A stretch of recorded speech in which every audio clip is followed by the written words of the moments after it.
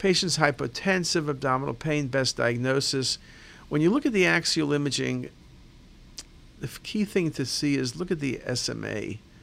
And it's particularly easy to see on the coronal view because I'm coming right down the plane of the SMA, and you see what looks like thrombus in the patient's SMA, and that's the diagnosis, SMA occlusion.